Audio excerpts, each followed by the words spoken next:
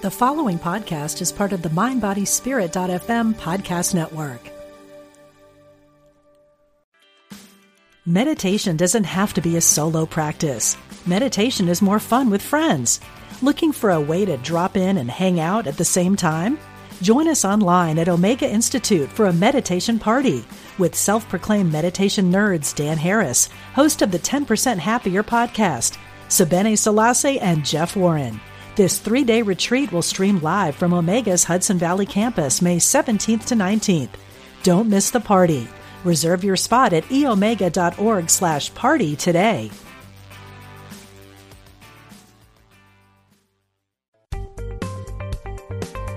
Experience the difference. Unity Online Radio. The voice of an awakening world.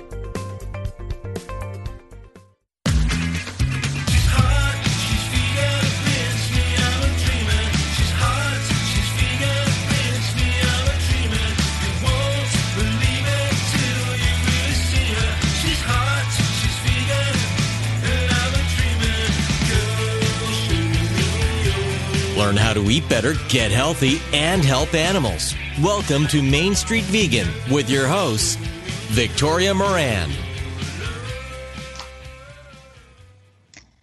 It is wonderful when a person who's made a name for himself or herself uses some of that powerful currency for good, for a cause like veganism. Now, we know that some of these people, well-meaning though they might be, dabble. Like many of the rest of us, they lose interest, they move on to other things. My guests today, Jerome Flynn in segment 1 and Elaine Hendricks after the break, are so committed to the earth and the animals, it takes my breath away. I'm calling this episode Actors in Their Greatest Role, because that has to be what saving lives and ending suffering is, don't you think? Hi, everybody. You're listening to the Main Street Vegan program. I am your host, Victoria Moran. I need to tell you that I have been so blessed to do this show and podcast for 8 years. But today is the first time ever that my husband, William, is listening to the live program. Because you see, he is a huge Game of Thrones fan, and his favorite character is Bronn, played impeccably by my first guest, Jerome Flynn. From a family of actors, Mr. Flynn is both an actor and singer, known also for roles including Patty Garvey in the series Soldier Soldier and Bennett Drake in Ripper Street.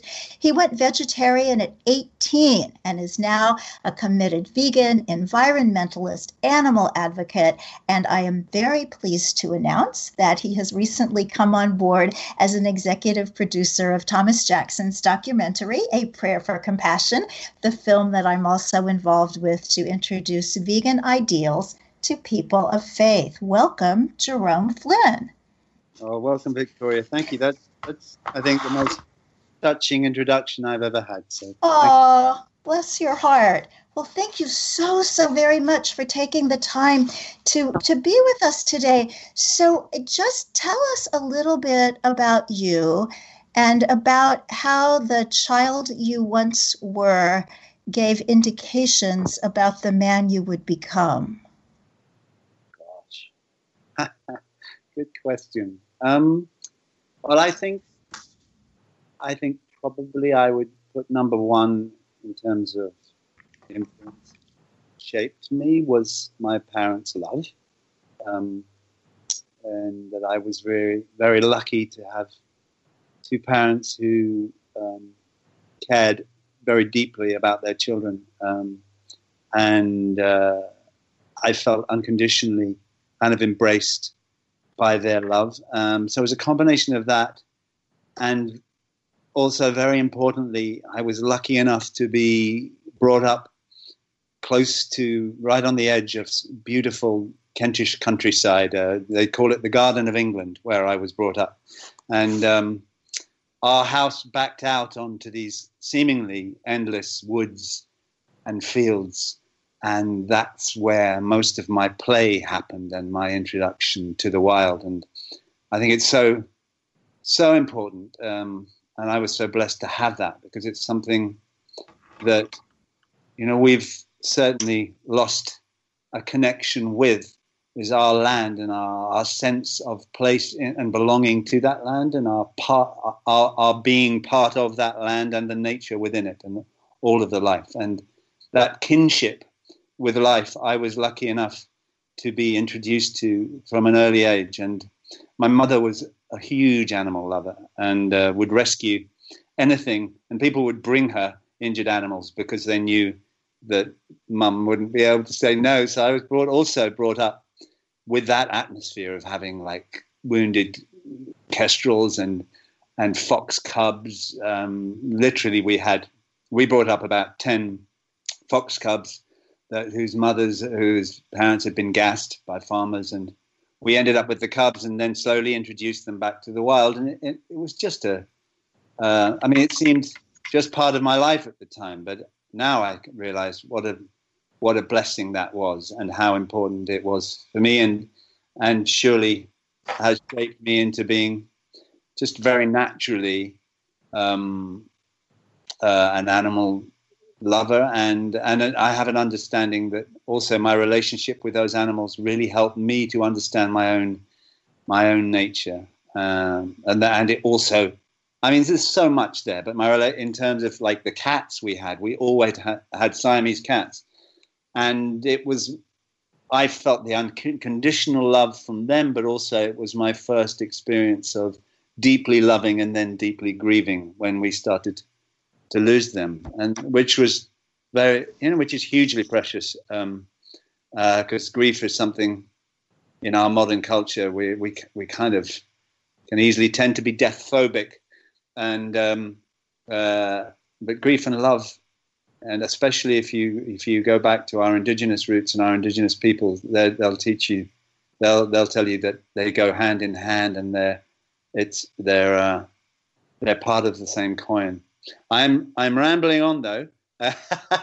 No, you're rambling beautifully. I feel that you're speaking in Animal Rights 2.0, that you're taking us deeper into this thing that many of our listeners care about, but maybe haven't looked at in this deeper way.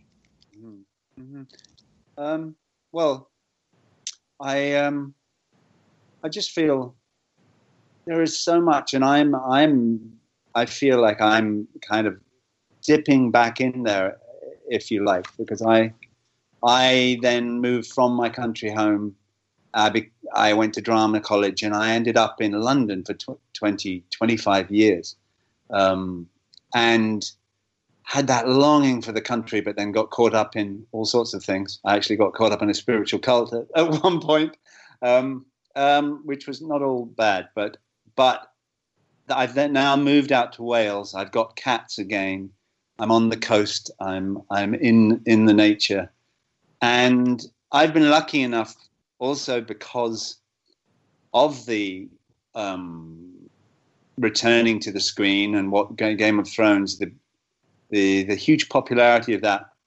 People have come to me, some wonderful people who are involved who knew I was an animal lover, who wanted me to be part of their project. So I've been re-immersing myself, and been lucky enough, for instance, to Linda Tucker of the White Lion Foundation asked me to go over there. I read her book, The Mystery of the White Lions, and I went over and met these extraordinary beings that she's been protecting and fighting for, and oh my gosh, there's a whole other world opened up to me in terms of what animals, and then animal communication from that, and in terms of what they actually have to teach us about ourselves and our relationship to nature, and especially where we are at now. I feel like they have very strong messages if we will listen to them, and a very strong reflection about our times now, and our responsibility to be true custodians for this planet. And there's strong messages coming from our animal brothers and sisters. They are wonderful teachers and wonderful friends. So as you are involved in so many aspects of this and really helping all over. I mean, I see you in vegan and climate and factory farming. And so what touches your heart the most acutely of all these things?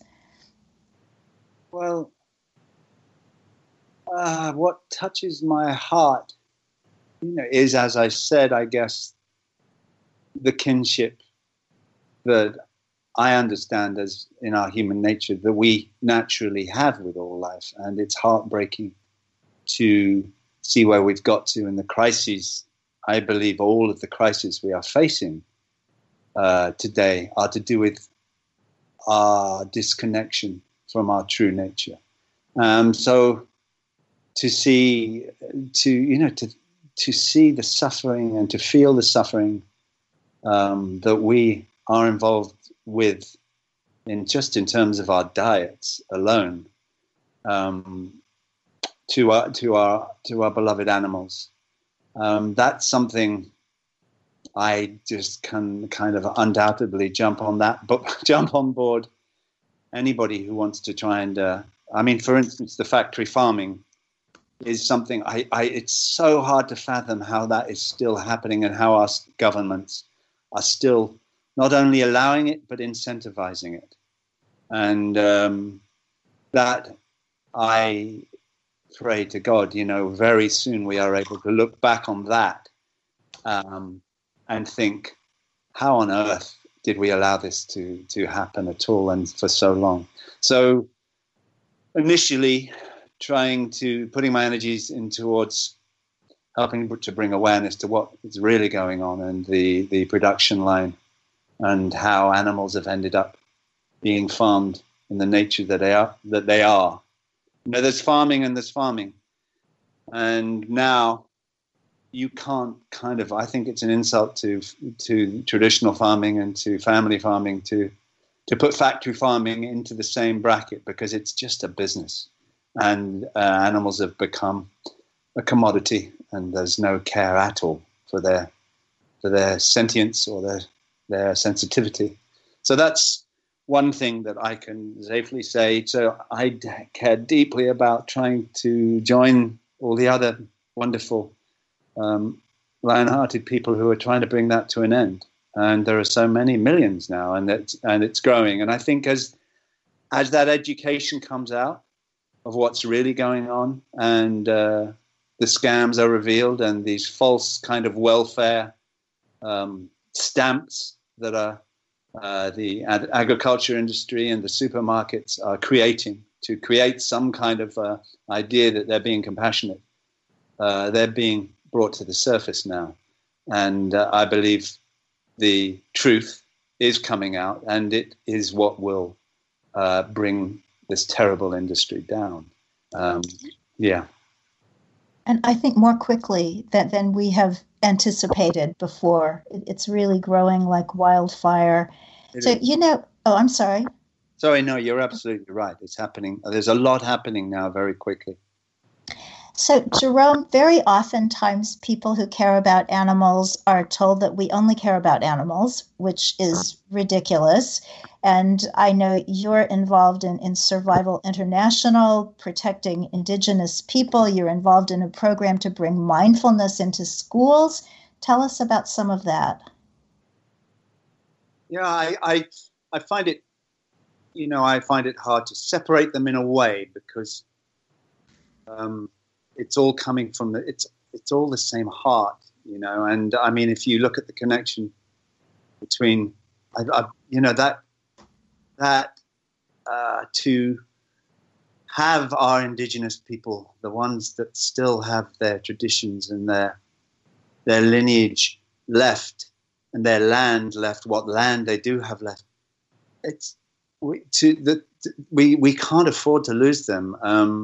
And it's, they've been telling us for hundreds of years, about our relationship to the land and animals, and that if we carry on exploiting the land and the animals of the land, that we will cease to survive. And that's what we're facing into now.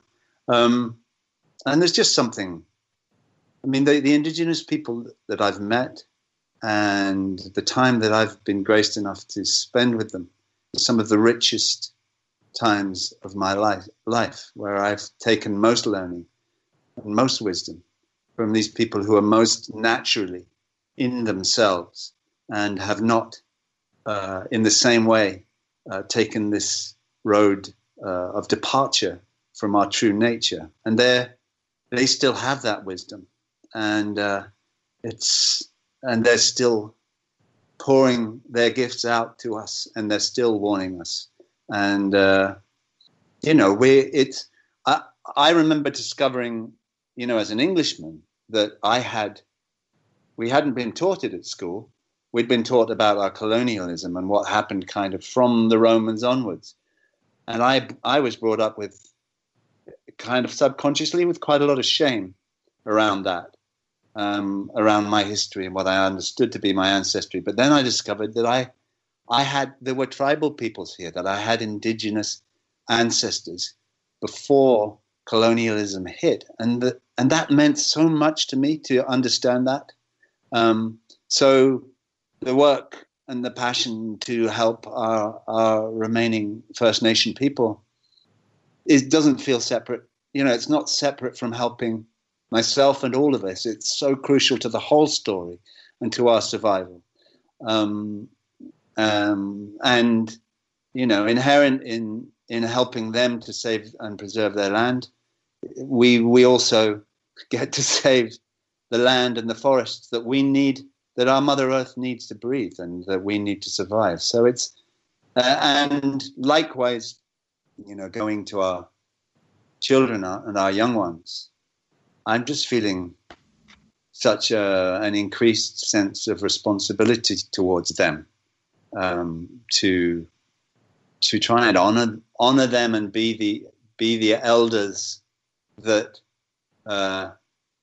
they deserve, and so that they can actually, I may have 30 or 40 years left, but we all have this opportunity now to, with the time that we have left, for those of us who are more, closer to my generation, to do what we can for our young people, to give them, to do the work, so we're not leaving it up to them to save the planet, and to look after their health, to give them an opportunity to learn about themselves, about who they truly are, and about their own true nature. And mindfulness and that type of self-knowledge is something that I left school without.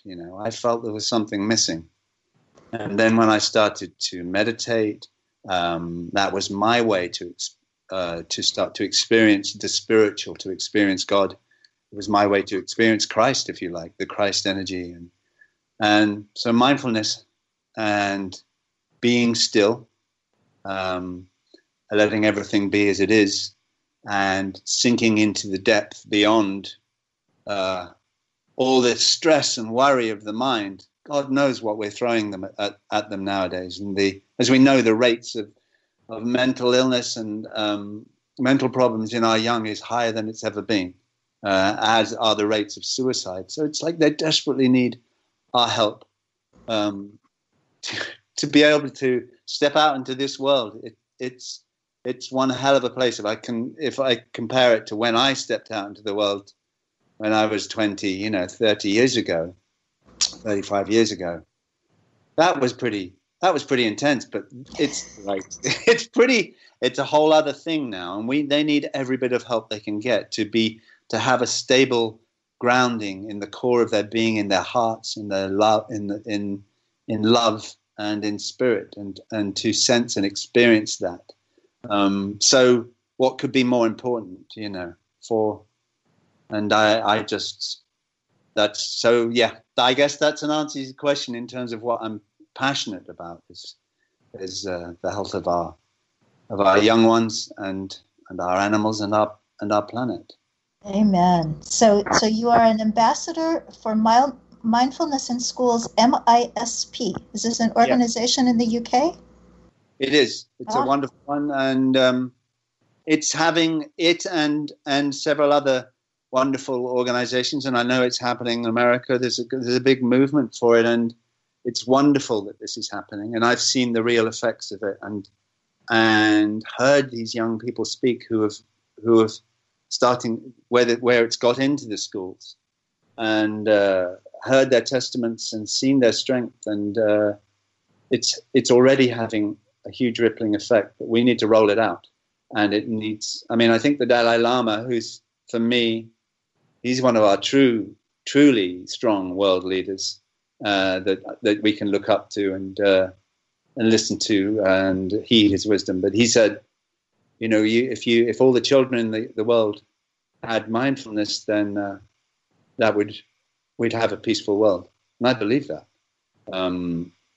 So I don't see any reason why that can't happen. And it's like, you know, because the culture that our kids are being brought up into in the education, so much of it is about achievement and growth, as is our culture in general. And, well, I have to ask the question, you have to ask the question, well, what is growth and what is progress, really? Is it about the wealth of our country and the success of our business and our corporates? Well, that's what's actually that blindly reaching for growth and progress, that sort of growth and progress is what's bringing us to the precipice and the crisis we're in. So for me, growth and progress it's caring for the greater whole. It's caring for the health and wellness of our young people and our environment and our animals. That's growth and progress. It is indeed. And it's so real. One of the things that I see with children, I live in New York City, and I see little bitty babies, you know, in strollers with a phone, playing some kind of game. And I think it's always been difficult to come of age and come out into the world. But until recently, at least it was the real world. Yeah. And you had to deal with other people and certain dangers, but you could get your hands on it. And I love that you're doing the mindfulness, because that's the ultimate reality. So this kind of brings us full circle with the mindfulness and the veganism and a prayer for compassion. So I know you were introduced to the film by another executive producer, Dr. Sailesh Rao. So how did that all come about? Well, I was approached by some wonderful people who was starting an initiative called Vegan Nation, which is attempting to bring all the vegans globally together into in one platform, creating a vegan currency, a cruelty-free currency. So they've approached me to be an advocate and an advisor and an ambassador. And on the board of that, of advisors, was Sailesh Rao. And I knew a bit about Sailesh, and what I knew, I was kind of in awe of. And I saw his name, and something happened in my heart, because I thought, what? My first feeling was like I wanted to do something with Sailesh, and then he contacted me very recently, and because I'd seen the films he'd been involved in, the wonderful films, which have had such a huge effect. And I think brought so many people through into veganism. And he said, we've got this film, Prayer for Compassion, and we'd love you to. He sent it to me. I loved it. I think it's a really powerful, very true message, which is hard to argue with. You know, what's at the heart of all of our faiths, if we're being true to those faiths? It is compassion. And if that's true, then where does that compassion stop? Well, I don't think it can stop with our beloved animals.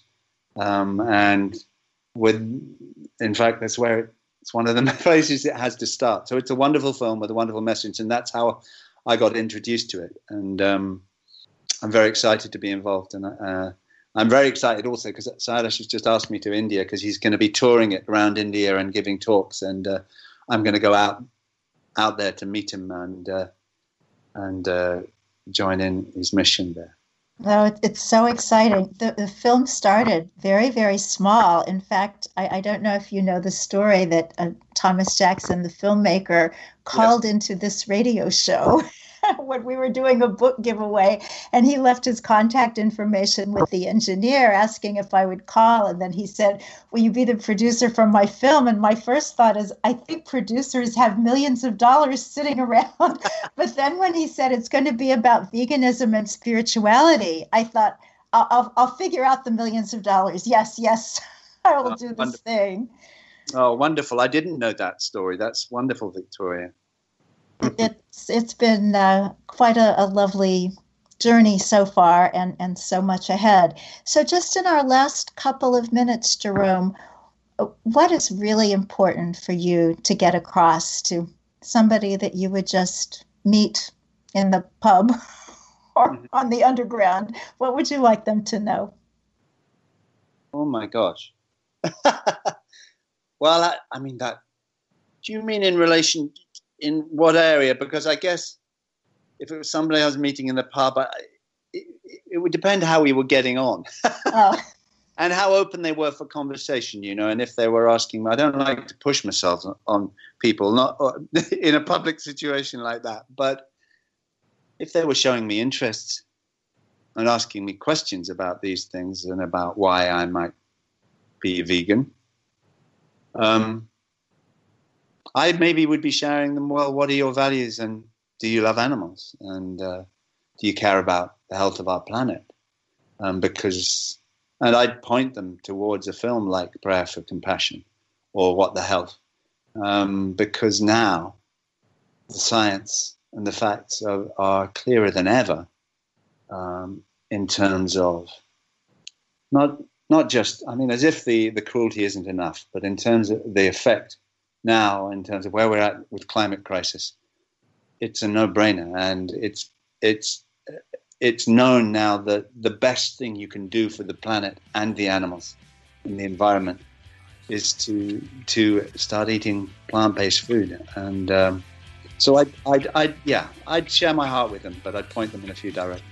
I love that. Thank you so very much, Jerome Flynn, for being my guest and for all that you do. We look forward to more miracles to come. Bless you, Victoria. Practical spirituality. Positive messages. This is Unity Online Radio, the voice of an awakening world. You're listening to Unity Online Radio. This programming is made possible through the generous donations of listeners like you. If you feel inspired by this programming, we invite you to contribute. Go to unityonlineradio.org and click on Donate to make your offering today. Thank you for your support. Here's a Unity Wisdom moment with Eric Butterworth. How much time is enough time? You ever thought about that? How much time is enough time? Time is not a quantity. It cannot really be measured. Oh, you say, but it can. I have a watch, but the watch is synthetic.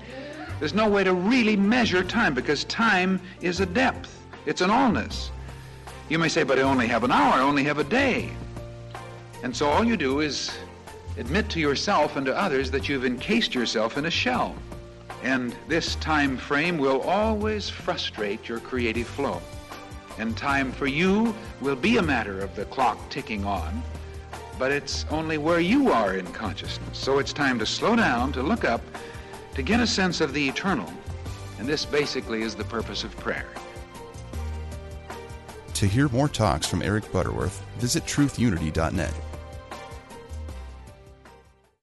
Experts say picking up a pen and paper and writing things down can have some amazing benefits. Spark some creativity by sketching, doodling, and writing down what you want in life with a set of Unity Inspiration Notepads. They come in 3 inspirational designs with themes of gratitude, intention setting, and visualization.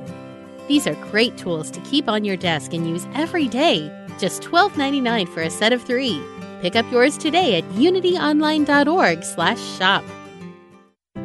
Would you like to show your support for Unity Online Radio? You can donate easily on your phone by texting the word VOICE to 50555 and donate $10 to support Unity Online Radio. It's easy to do, and your offering will help us keep inspirational and positive programming on the air. Remember, just text the word VOICE to 50555 and support your favorite shows on Unity Online Radio, the voice of an awakening world. Experience divine wisdom every Monday at 3 p.m. Central, 4 Eastern with Lisa Williams. A spiritual teacher, author, and psychic medium, Lisa finds joy in helping those that are grieving by connecting to their loved ones on the other side. Lisa can also tap into your life contract to help you find the perfect career, as well as help you find your true soulmate. Call in and join the show live or listen later on demand right here on UnityOnlineRadio.org. Call now with your question or comment. 816-251-3555. That's 816-251-3555. Welcome back to Main Street Vegan with your host, Victoria Moran. Welcome back. For those of you who are new to all the things we do here, please check out mainstreetvegan.net, where there's a blog and a movie and an academy. If you're vegan and you would like to take your outreach to the next level, you can train with us in a magical week in New York City and become certified as a vegan lifestyle coach and educator. Pretty cool, huh? And this week, oh my goodness, this is the big week annually in the animal rights world because it is the National Animal Rights Conference happening in Alexandria, Virginia, just next to Washington, D.C. I hope you'll be there. If you are, come and say, hey, I'll have a table for Main Street Vegan. I'll be on a panel with youth activist Genesis Butler and Karen Davis of United Poultry Concerns, and also as part of a Q&A after the Sunday morning screening of the film A Prayer for Compassion. So the filmmaker Thomas Jackson will be there.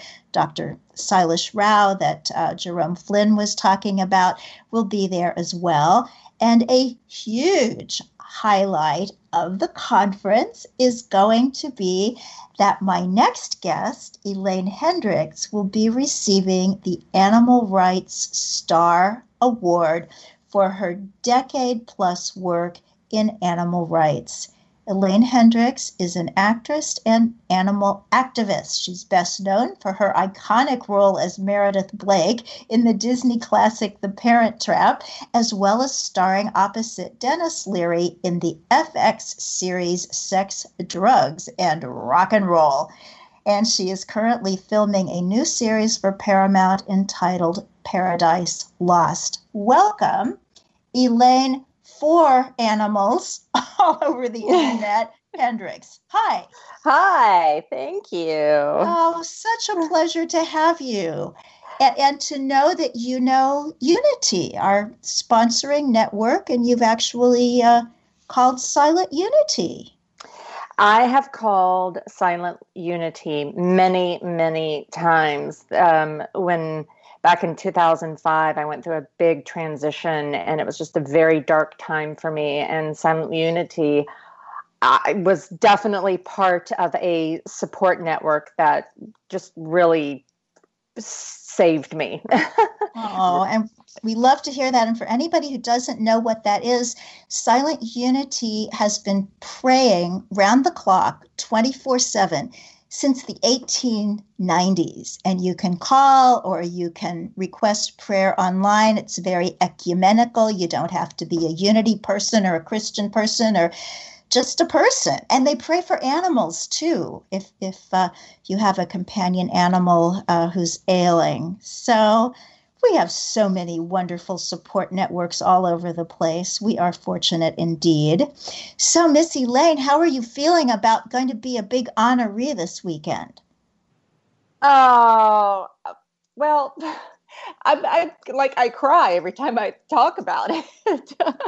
So I'm for sure going to cry right now as I am, and I'll cry Saturday when I'm there. But Alex Hershaft, who started Farm USA, Farm Animal Rights Movement, his organization has asked to give me this award. And I was literally like, there's got to be so many other people who are much more worthy, but they were very insistent, and I'm so just floored by it, and I can't wait to get there. I've been to the conference many times in Los Angeles, but this will be my first time attending on the East Coast. And I'm humbled and honored and in love with my people. Well, I'm so excited because hello, animal rights people. Well, it's going to be wonderful to be able to be there and see you sparkling brilliantly. So let's just get started, Elaine, by having you tell everybody about yourself. And I'm going to ask you the very same thing I asked Jerome Flynn. What was there in your personality as a little girl that foretold what kind of woman you would become? Great question. And, there's always the debate of nature versus nurture. And I think where that debate has landed these days is that it's both. It's not one or the other. So I feel very fortunate that part of me was born, I think, this way. And then I'm also feel very fortunate in that I had an environment that nurtured me to be empathic. And when I talk about that I was born this way, meaning I've always been empathic. I've always been animal nature oriented. I've always been one to want to give back. And I grew up in East Tennessee, where we are known as the volunteer state. And so it's just always been a part of my life. And then when I got older, I really found value in focusing my efforts because I wanted to be someone who would show up for everyone, anywhere, anytime, for anything, but that's just not possible. And so I made what I call the fortunate mistake of watching an undercover fur video. And that completely changed my life because I think, like most people, as empathic as I was and as animal and nature oriented as I was, I had no idea what was actually happening to animals. I mean, when I was a little girl, I had a rabbit fur coat because I loved rabbits. And so the connection between those rabbits being killed from my coat and much less like how they were being killed from my coat, like that just never came up in any kind of conversation. I mean, I literally think they just like shaved the rabbits. Like I just had, a part of a rabbit. And so to learn what was like actually happening, if I had known that when I was a little girl, I would have never wanted a rabbit fur coat. So I didn't know what was happening. And then once I did, I could not turn a blind eye to it. And now it's part of everything that I do to make myself a more compassionate and cruelty-free person every single day, and to help and inspire and encourage others to do so as well. Oh, and you do it beautifully. So how, with all this empathy and the animals, how did you find the time to become a successful actress? Well, those same qualities, I think, for me, it's hand in glove. I decided a long time ago I was not going to compartmentalize my life. That I wasn't going to, at one minute be an actress and another minute be an activist. And I needed to live in integrity in the whole of my life. So I take the same empathy and compassion that I have into my work. And that's, I think the best artists strive for that because there's so many stories, and the stories that we tell are not always love and light and happy and pretty. There's very dark and haunting stories that also desperately need to be told. So that empathy and compassion, that's when you really have to call upon it, when you're playing characters that aren't so nice or aren't so lovable or aren't so good in this world. But for me, it all points to us understanding ourselves and our humanity better. That makes so much sense, to almost walk in somebody else's shoes, ideally walk in somebody else's non-leather shoes, and just see how they see things. So you have so much going on. You have 3 movies coming out: Burying Yasmin, Low Low, and Adopt a Highway.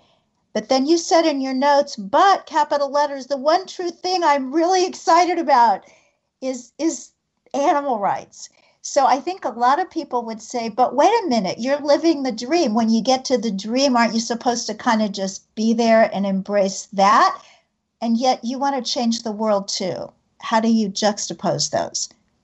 Well, again, I don't see them as being different. For me, it's one and the same. It's just because of what I do, I have an elevated platform. I'm certainly not the biggest star in the world, but I do have a following, and I do have people who listen and people who pay attention to ideas and thoughts and trends that I help put out in the world. And so my acting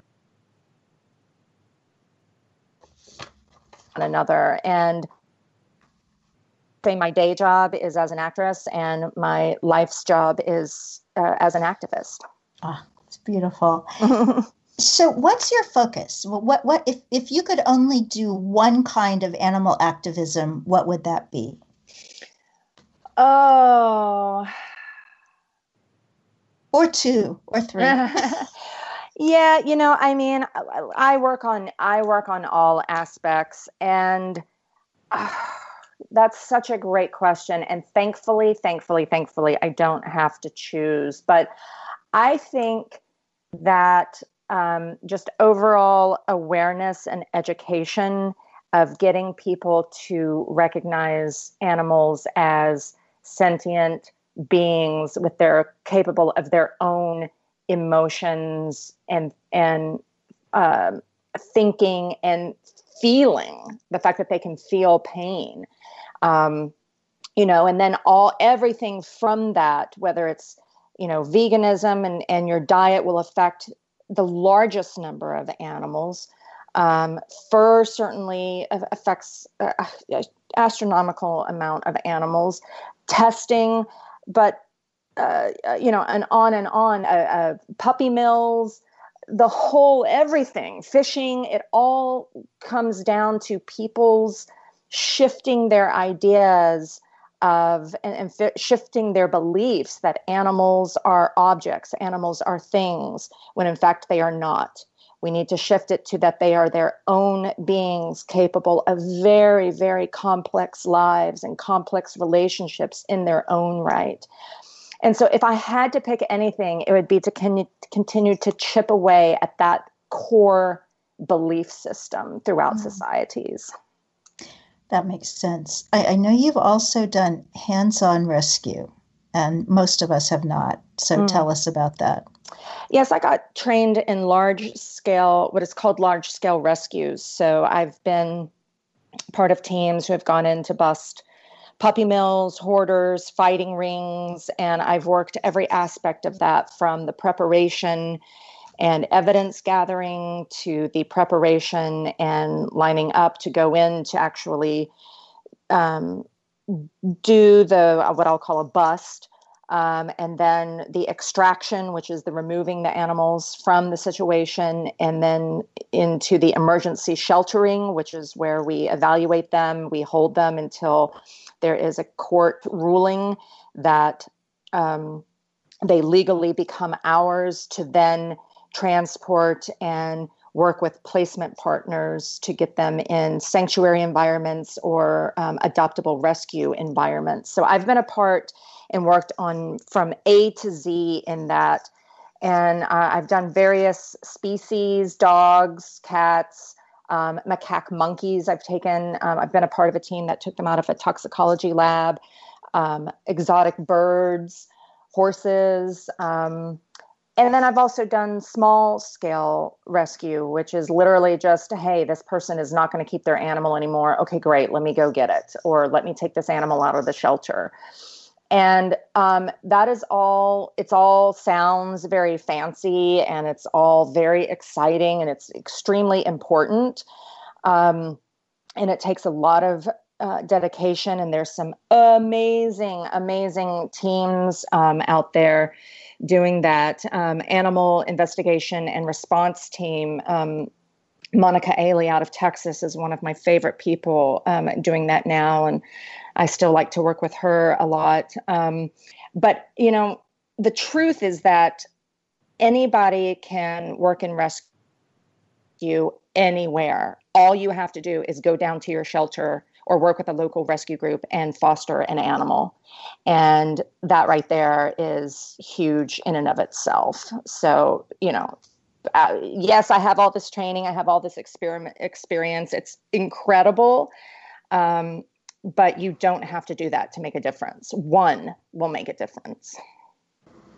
Well, I just met you a couple of weeks ago, and there was a weather crisis near a place that you were going to be. And you just said, as casually as somebody else might say, and maybe I'll go to the mall, you said, and I'm going to look for a rescue operation.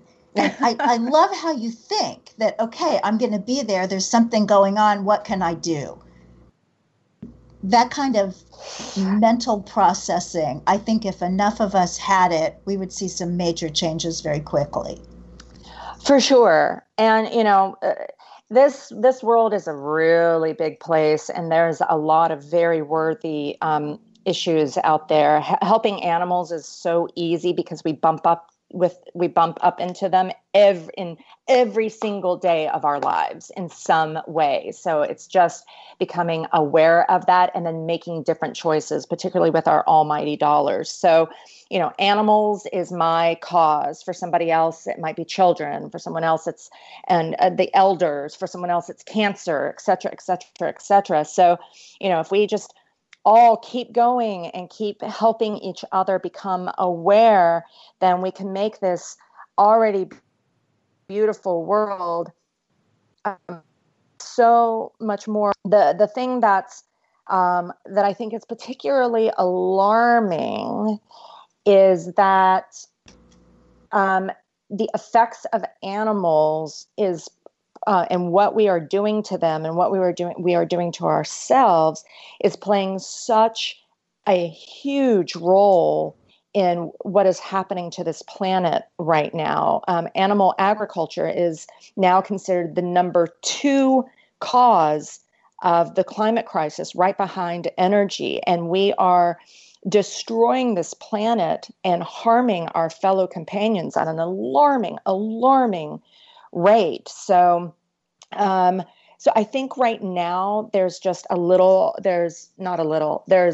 much greater urgency to get people on this bandwagon, not only for the animals, but for ourselves.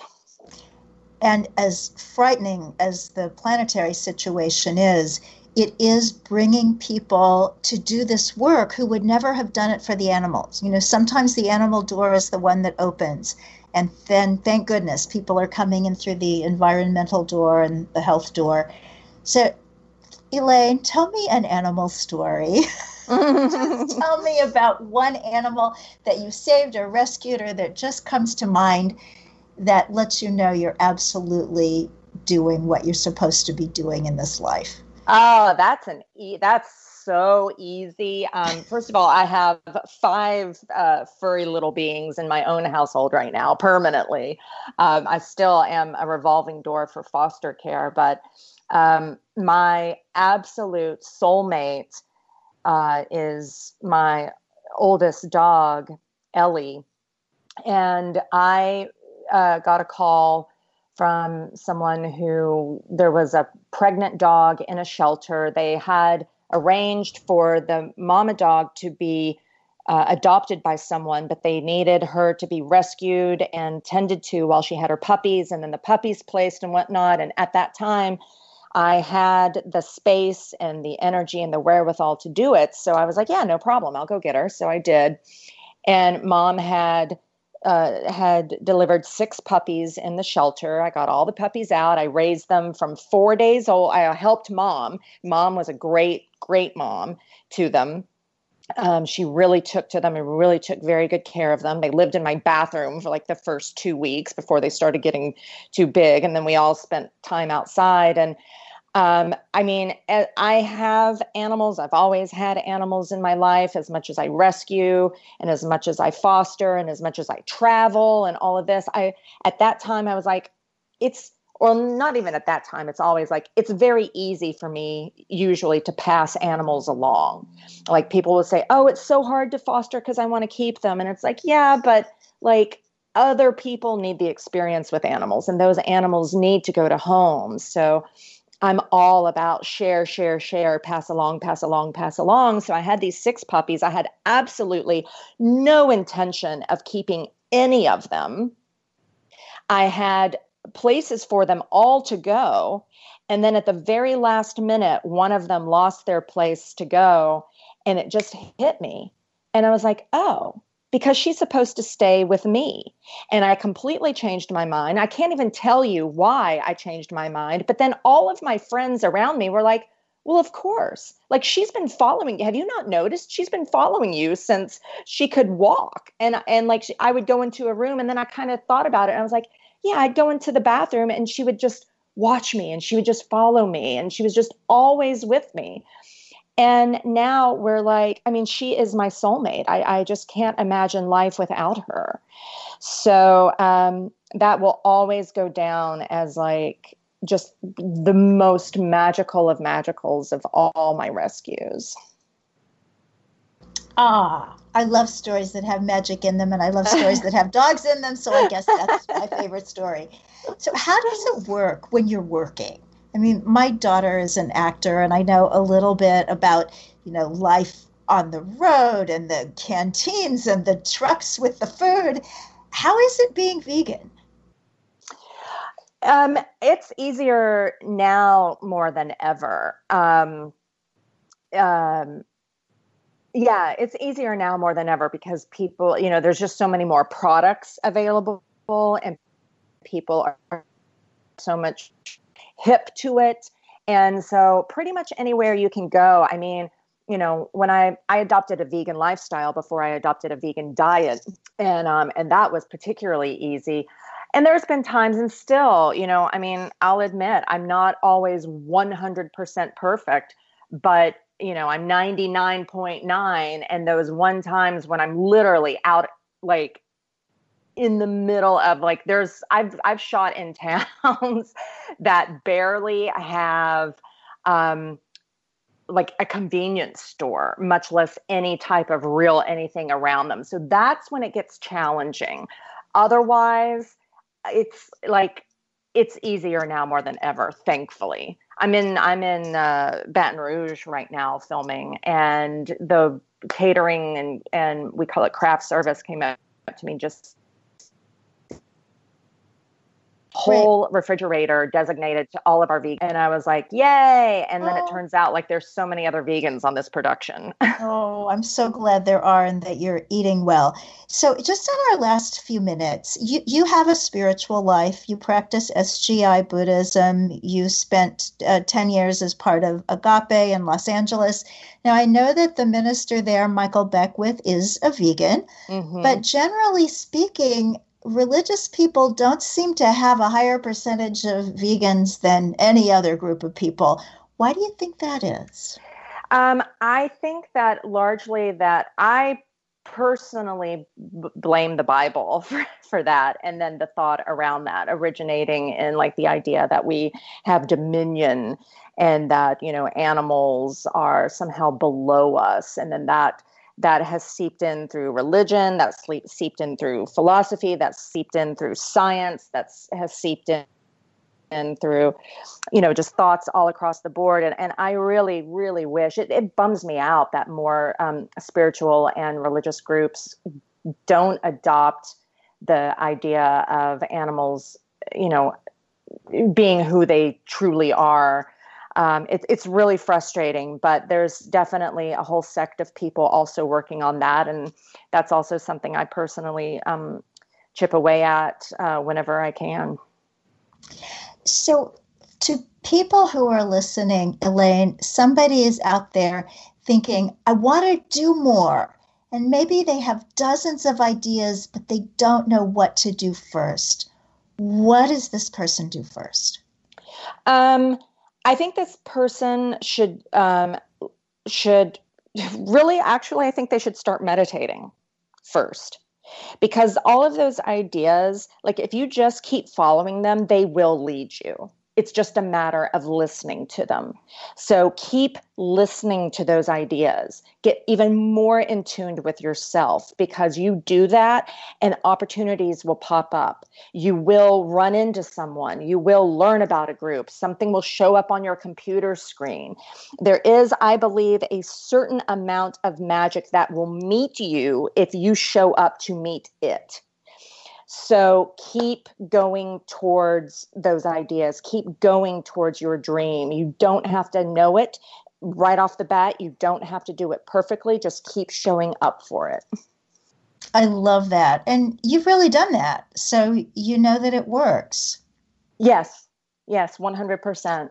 100%. So, if Alex Hershaft is listening, do you want to send him a message? I love you, Alex. I love you so much. I can't wait for this weekend. He is just the dearest man, and I'm excited to share another conference with him. Oh, he is wonderful. He's going to be on the show again this fall, although he tells me that at his age, in his 80s, he doesn't plan far ahead, but it's penciled in. I'm planning on it. Thank you so very much. Congratulations on the award, Elaine Hendricks. You can find her all over the internet at Elaine #4 Animals.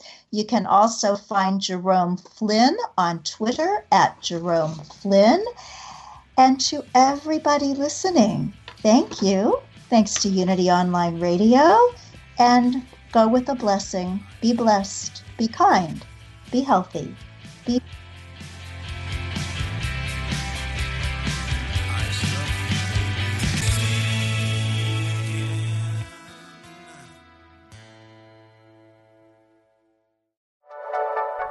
Thank you for listening. This is Unity Online Radio, the voice of an awakening world.